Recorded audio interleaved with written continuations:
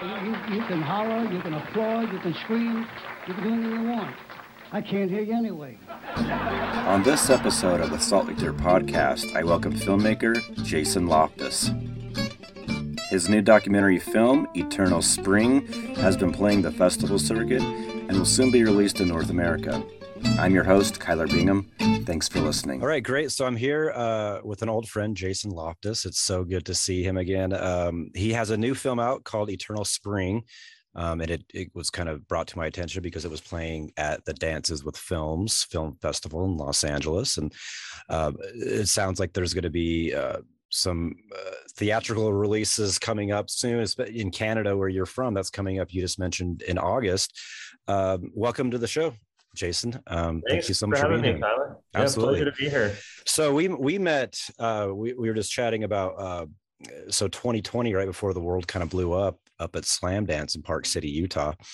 And we met because of his incredible film, Ask No Questions, which was one of my top picks for the documentaries up there at Slamdance. And you had some pretty incredible marketing going on that even tricked me at the time. So we could talk about that later if we have time, because I do want to talk about the new film, Eternal Spring, which totally blew me away when I finally got the chance to sit down and watch it. I mean, it had this, the art in it, it's like this incredible graphic novel, kind of a video game type feel is what I got from it. And it was just so captivating.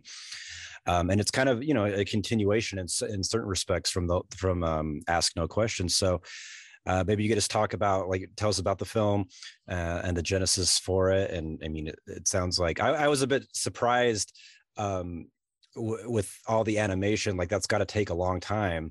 And it feels like in some respects, we had just met, even though everything has changed. But that seemed like a pretty quick turnaround. But yeah, I love the film is what I'm trying to get at. Eternal Spring, go for it.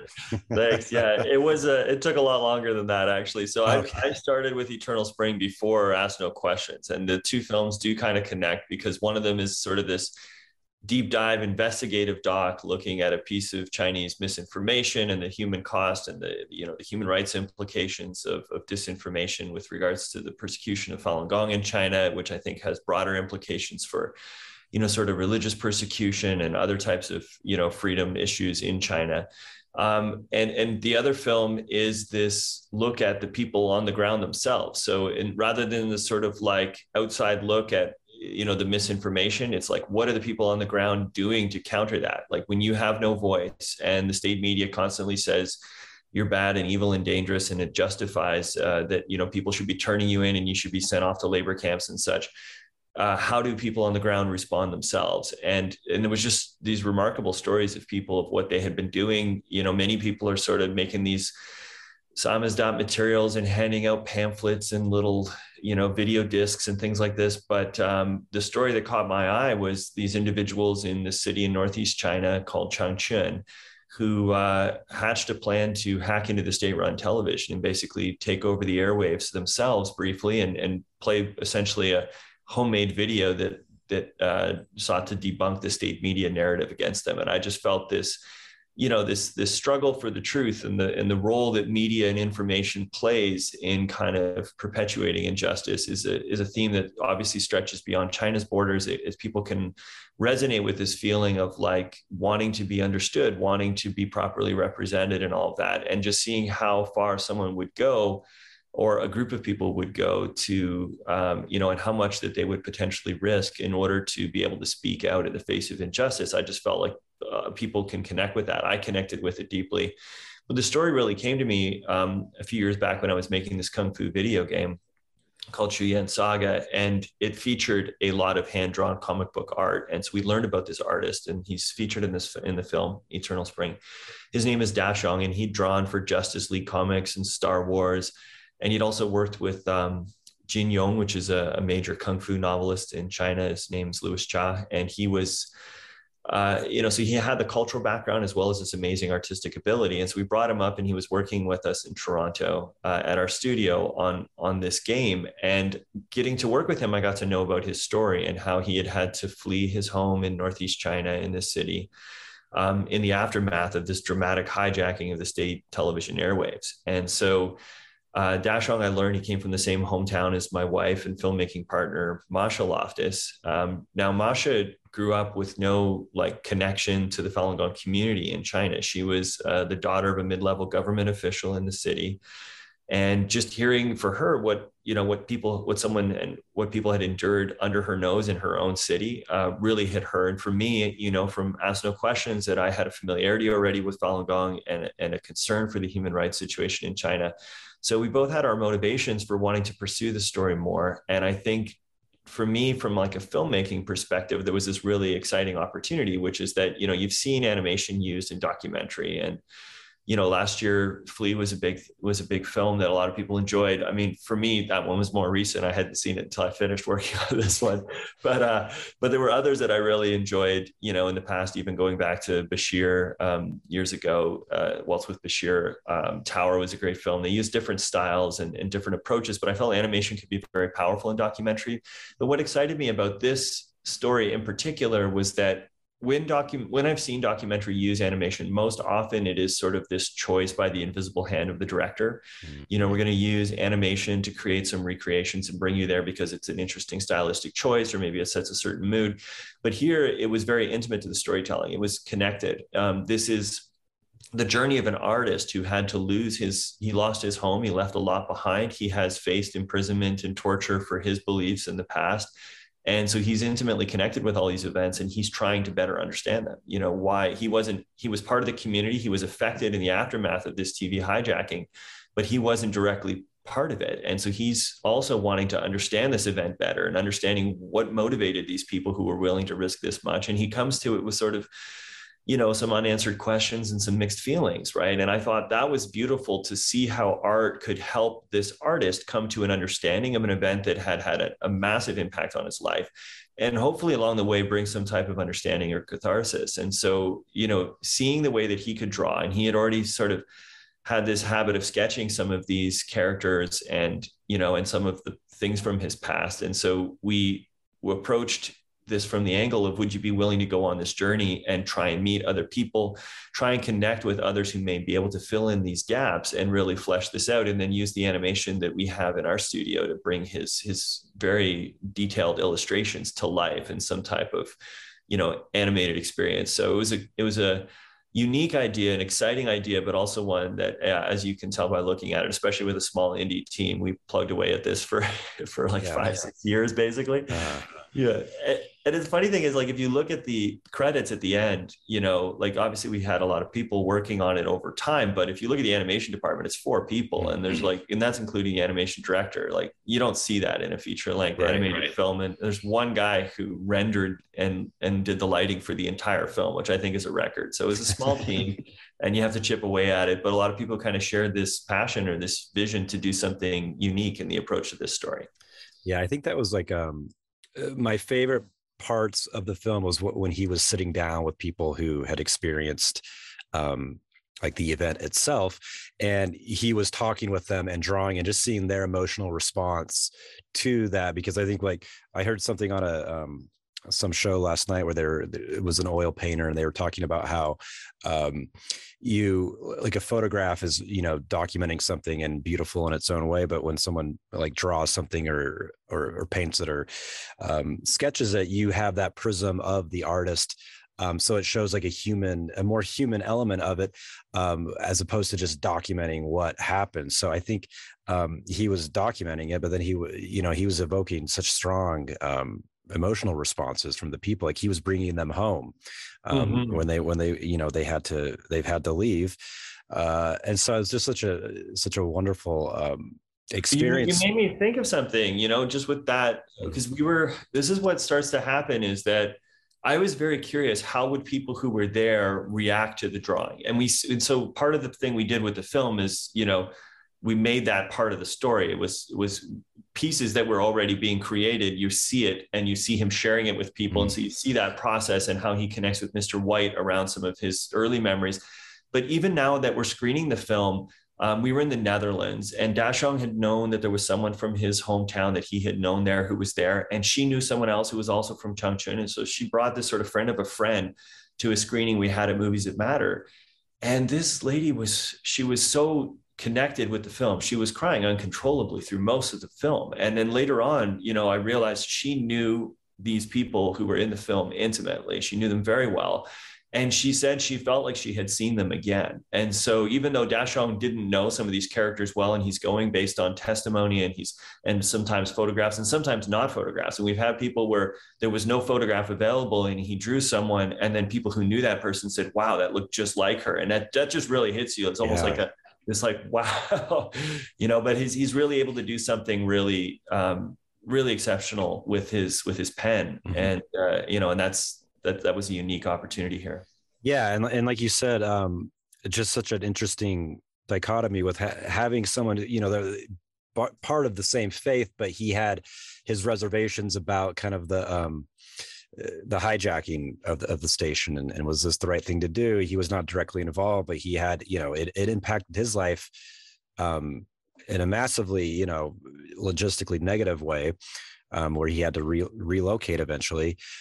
So yeah, it was such a beautiful just journey just to have him there to understand and to kind of process all that. So I mean, it was just I've never seen anything quite like this before. It was like, yeah, and very beautiful, incredible, emotional. I know, and like you said, I think one amazing thing about it is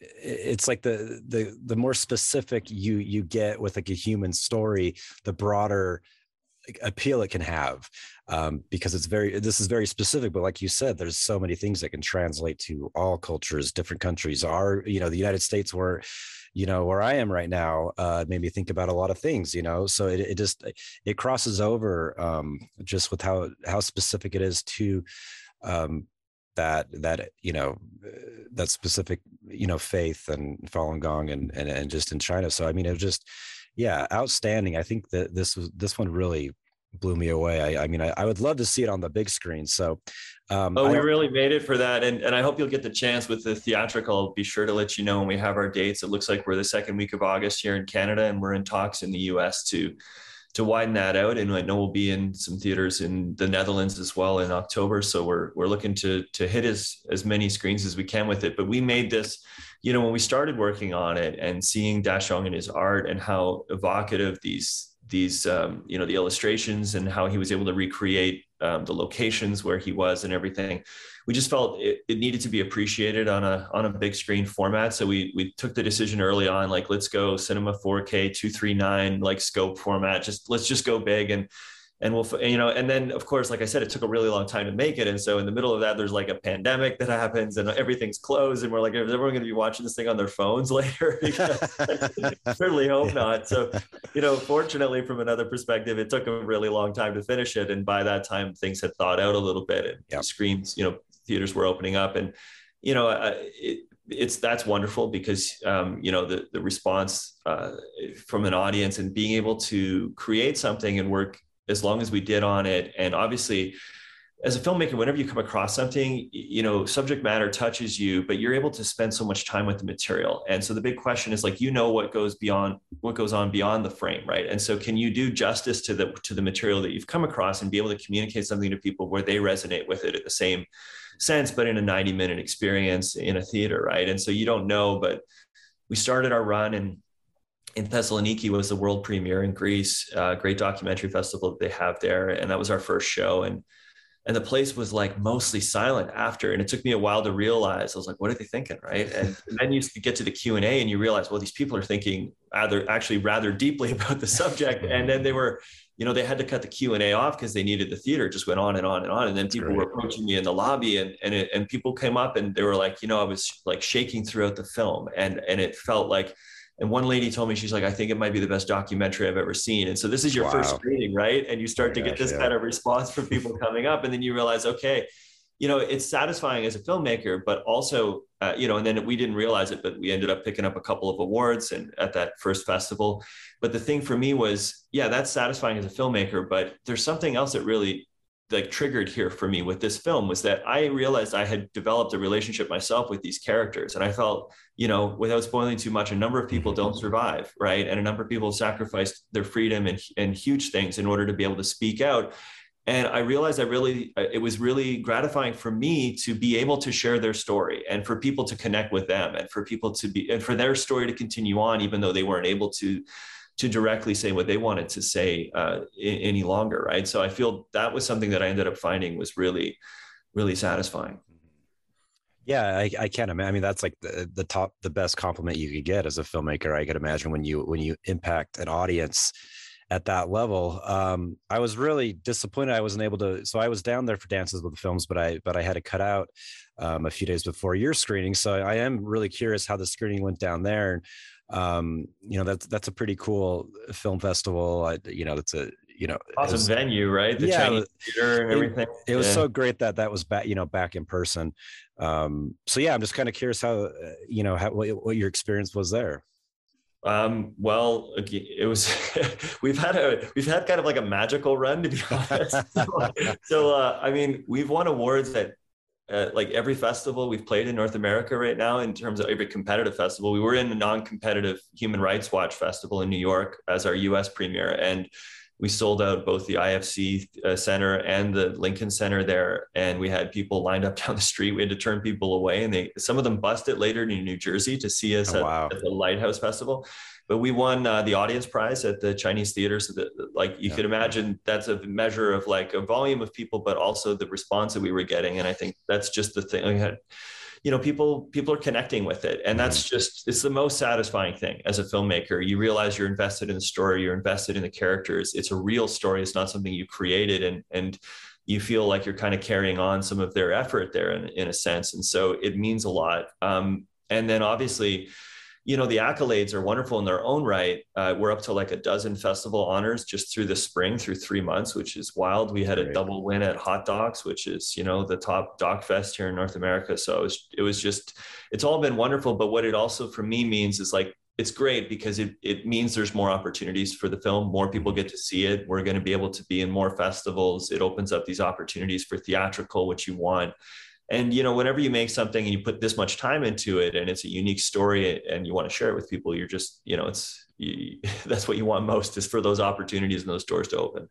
Yeah, no, that's so cool. Cause like what you just said about how it's, I'm thinking the Big Truck, the character Big Truck, the guy, like that was probably, I think he was my favorite person in the documentary, just cause he, hearing, or just even visual, like seeing him, like, artistically represented, you wouldn't maybe think he would join Falun Gong. I mean, but I think what kind of opened my eyes was like, and this is just my own ignorance. I mean, just making that faith like so much more humanizing, and seeing like all these different people that were attracted to it.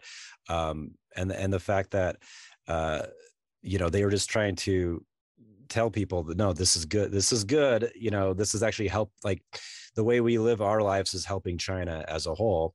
And they were just, and even today, right, heavily persecuted, just like a lot of religions in China. So it is an incredible thing that this film is like taking on, like picking up where they left off in a respect. It's media, and it's showing, this story and just these horrible injustices that have happened to people who are living peaceably. So yeah, I'm really excited for people to see this all over the world.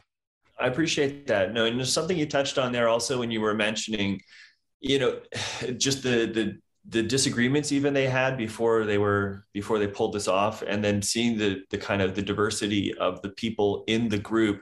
That was important for me because I think it's a natural human tendency that we want to understand groups that are, that we're not part of, or communities that are foreign. It's like, we want to try and like, okay, how do I quickly summarize this? So like these people are like this, right?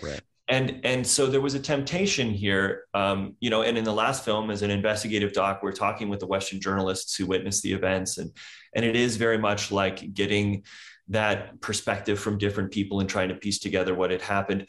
And there was always this temptation of like contextualizing and like, okay, do we need someone to like say, well, this is what this group is about, and and I realized, what, we often want to do that, but here there was this opportunity to really just put the audience in the room and say, what made these people tick? What are these people like? And hopefully give us a little bit of a more nuanced perspective instead of just like, here's what Falun Gong is, right? And see the different people who are there, and to see that there's disagreements among people. Like, I think that's helpful. I think people see, okay, well, look, people had different ideas. People are coming at this from different angles, and I can understand why this would be a point of tension, right? So for me, that was important. And I think touching on that, I've been in and around the Falun Gong community for a couple of decades. I feel like, for one, it's a remote issue. It's something that's also, people have compassion fatigue. So they know maybe a couple of decades ago, there was a persecution. Is that still going on? And like you said, it definitely is still a current issue. And we see the types of tactics that are used in the treatment of Falun Gong and the persecution reflected in other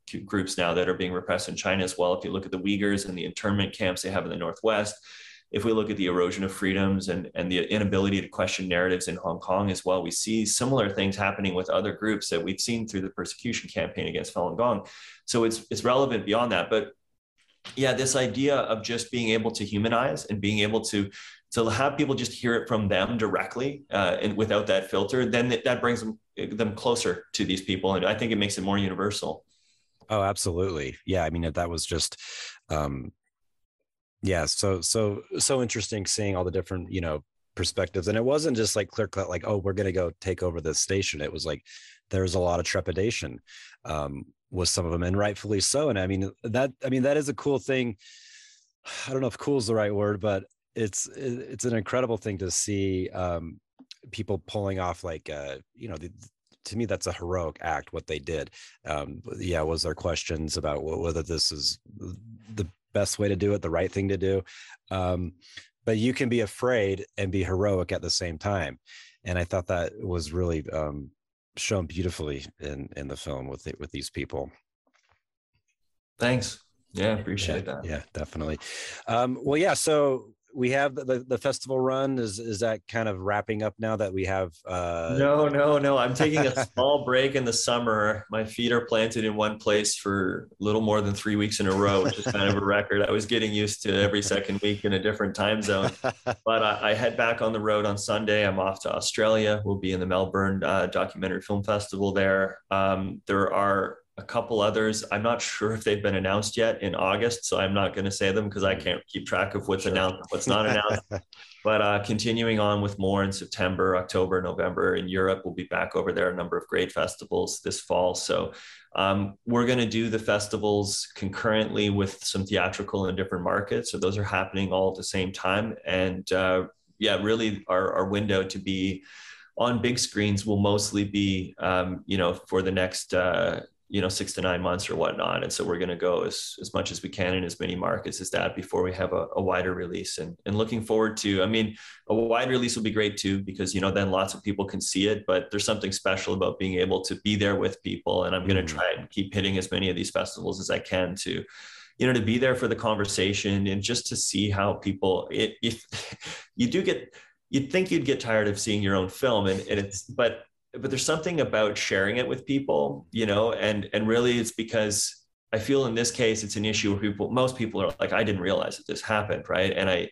And definitely, even if they knew, they only knew from a headline and they didn't know the characters. Right. Because until this, this one individual, Mr. White, who was able to actually get out of China, the only surviving hijacker, like, we didn't really have much of an insight into why exactly they did what they did, how they pulled it off, all those things, right? We just knew people around them who might have known them a little bit. So I feel for most people, it's kind of like, wow, this is completely fresh and new. And that to me is just really, it's nice to be part of it and be able to talk with people about it and see how they react. And I feel I learned a lot after the film is done as well, just seeing how people connect with it in different ways and have different reactions.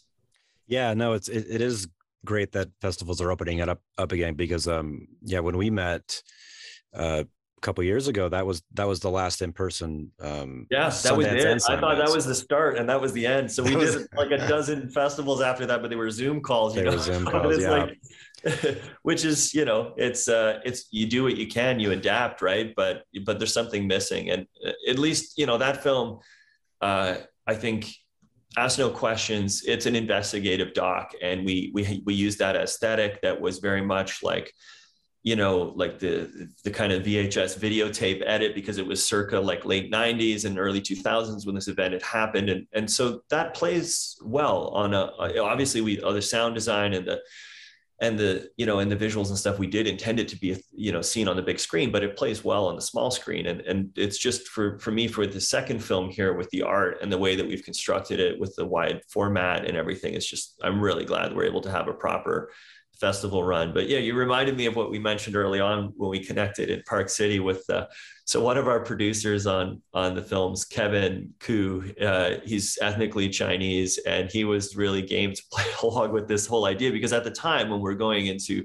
Park City, and unfortunately it's still an ongoing issue with the sort of influence that China wields in Hollywood and stuff, but it was in the news at the time. The NBA, there was the one assistant general manager who had spoken out about Hong Kong, and then that, everyone in the NBA had kind of reacted and more silent in the face of what was going on there. And so there was that controversy, and we thought, okay, this would be an interesting, people are thinking about this. And so in Park City, what happens with Slamdance is it's the poster wars, and it's such a cool independent festival, right? Where it's like, you're out there, you make your own posters, and you have these poster wars where you're posting them and constantly going on top of other people's posters. We thought, okay, we can play the same game that everyone else is playing, but instead we had this idea to like have an 8-foot tall, basically letter from the fictitious Ministry of Hollywood Supervision, just telling people not to go see our film. And Kevin dressed up. We managed to score an actual like Chinese cop outfit, and so he standing on the street, and it was funny because most of the people got that it was clever marketing, and there was a few people who were like, "You're telling me not to go see this movie, and then I'm going to go see it." I was like, all right, well that's okay too. You can take that, because it's funny. It's like sometimes fiction gets so close to reality. It's like, yes, there is definite, like, it's funny with dances. I met with like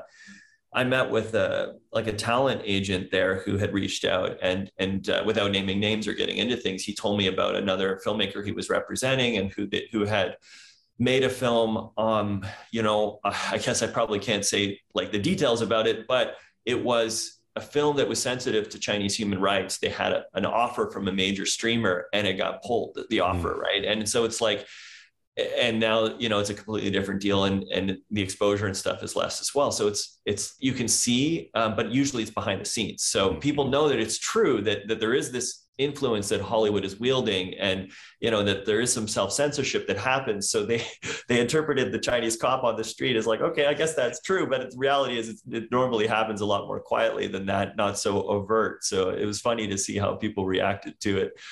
But that's the one that stood out to me, like, because it took me a split second, and then I thought, like, the beautiful thing about it is like HBO can't come down and like cover all of your posters, so they can't cover the poor guy. No, we would do them for like it was like a 45-minute thing, and we printed, I forget how many we printed of them, so we would just do that a couple times a day. We would just, or a few times a day, we just go there and put the 8-foot letter from the Chinese authorities telling people not to go watch our film, and then people get it. People get what we're dealing with, and it speaks to the issue, right? And so sometimes, you have to laugh a little bit when there's something sensitive and you're facing pressure. It's like, well, what are you going to? And that's the thing. I mean, with this film, I mentioned I started Eternal Spring first. I met Dashong working on this Kung Fu video game.